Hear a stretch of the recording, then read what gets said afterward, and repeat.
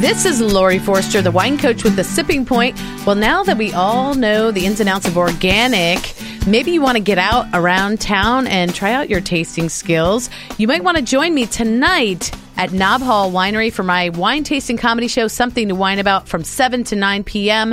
Check them out at knobhallwinery.com.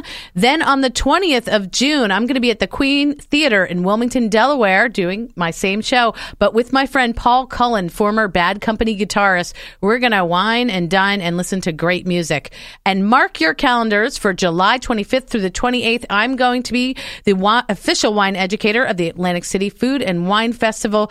You can check that out on Caesar's website and also at thewinecoach.com. All right, tune in next week, because if you think it's all hot dogs and light beer at the ballpark, we're going to change your mind. We're going to focus on all the great food, wine, and spirits options at Oriole Park. And then if you want to find out about the wines we tasted today, go to thewinecoach.com. As always, special thanks to Sheehy Lexus of Annapolis and Wells Discount Liquors.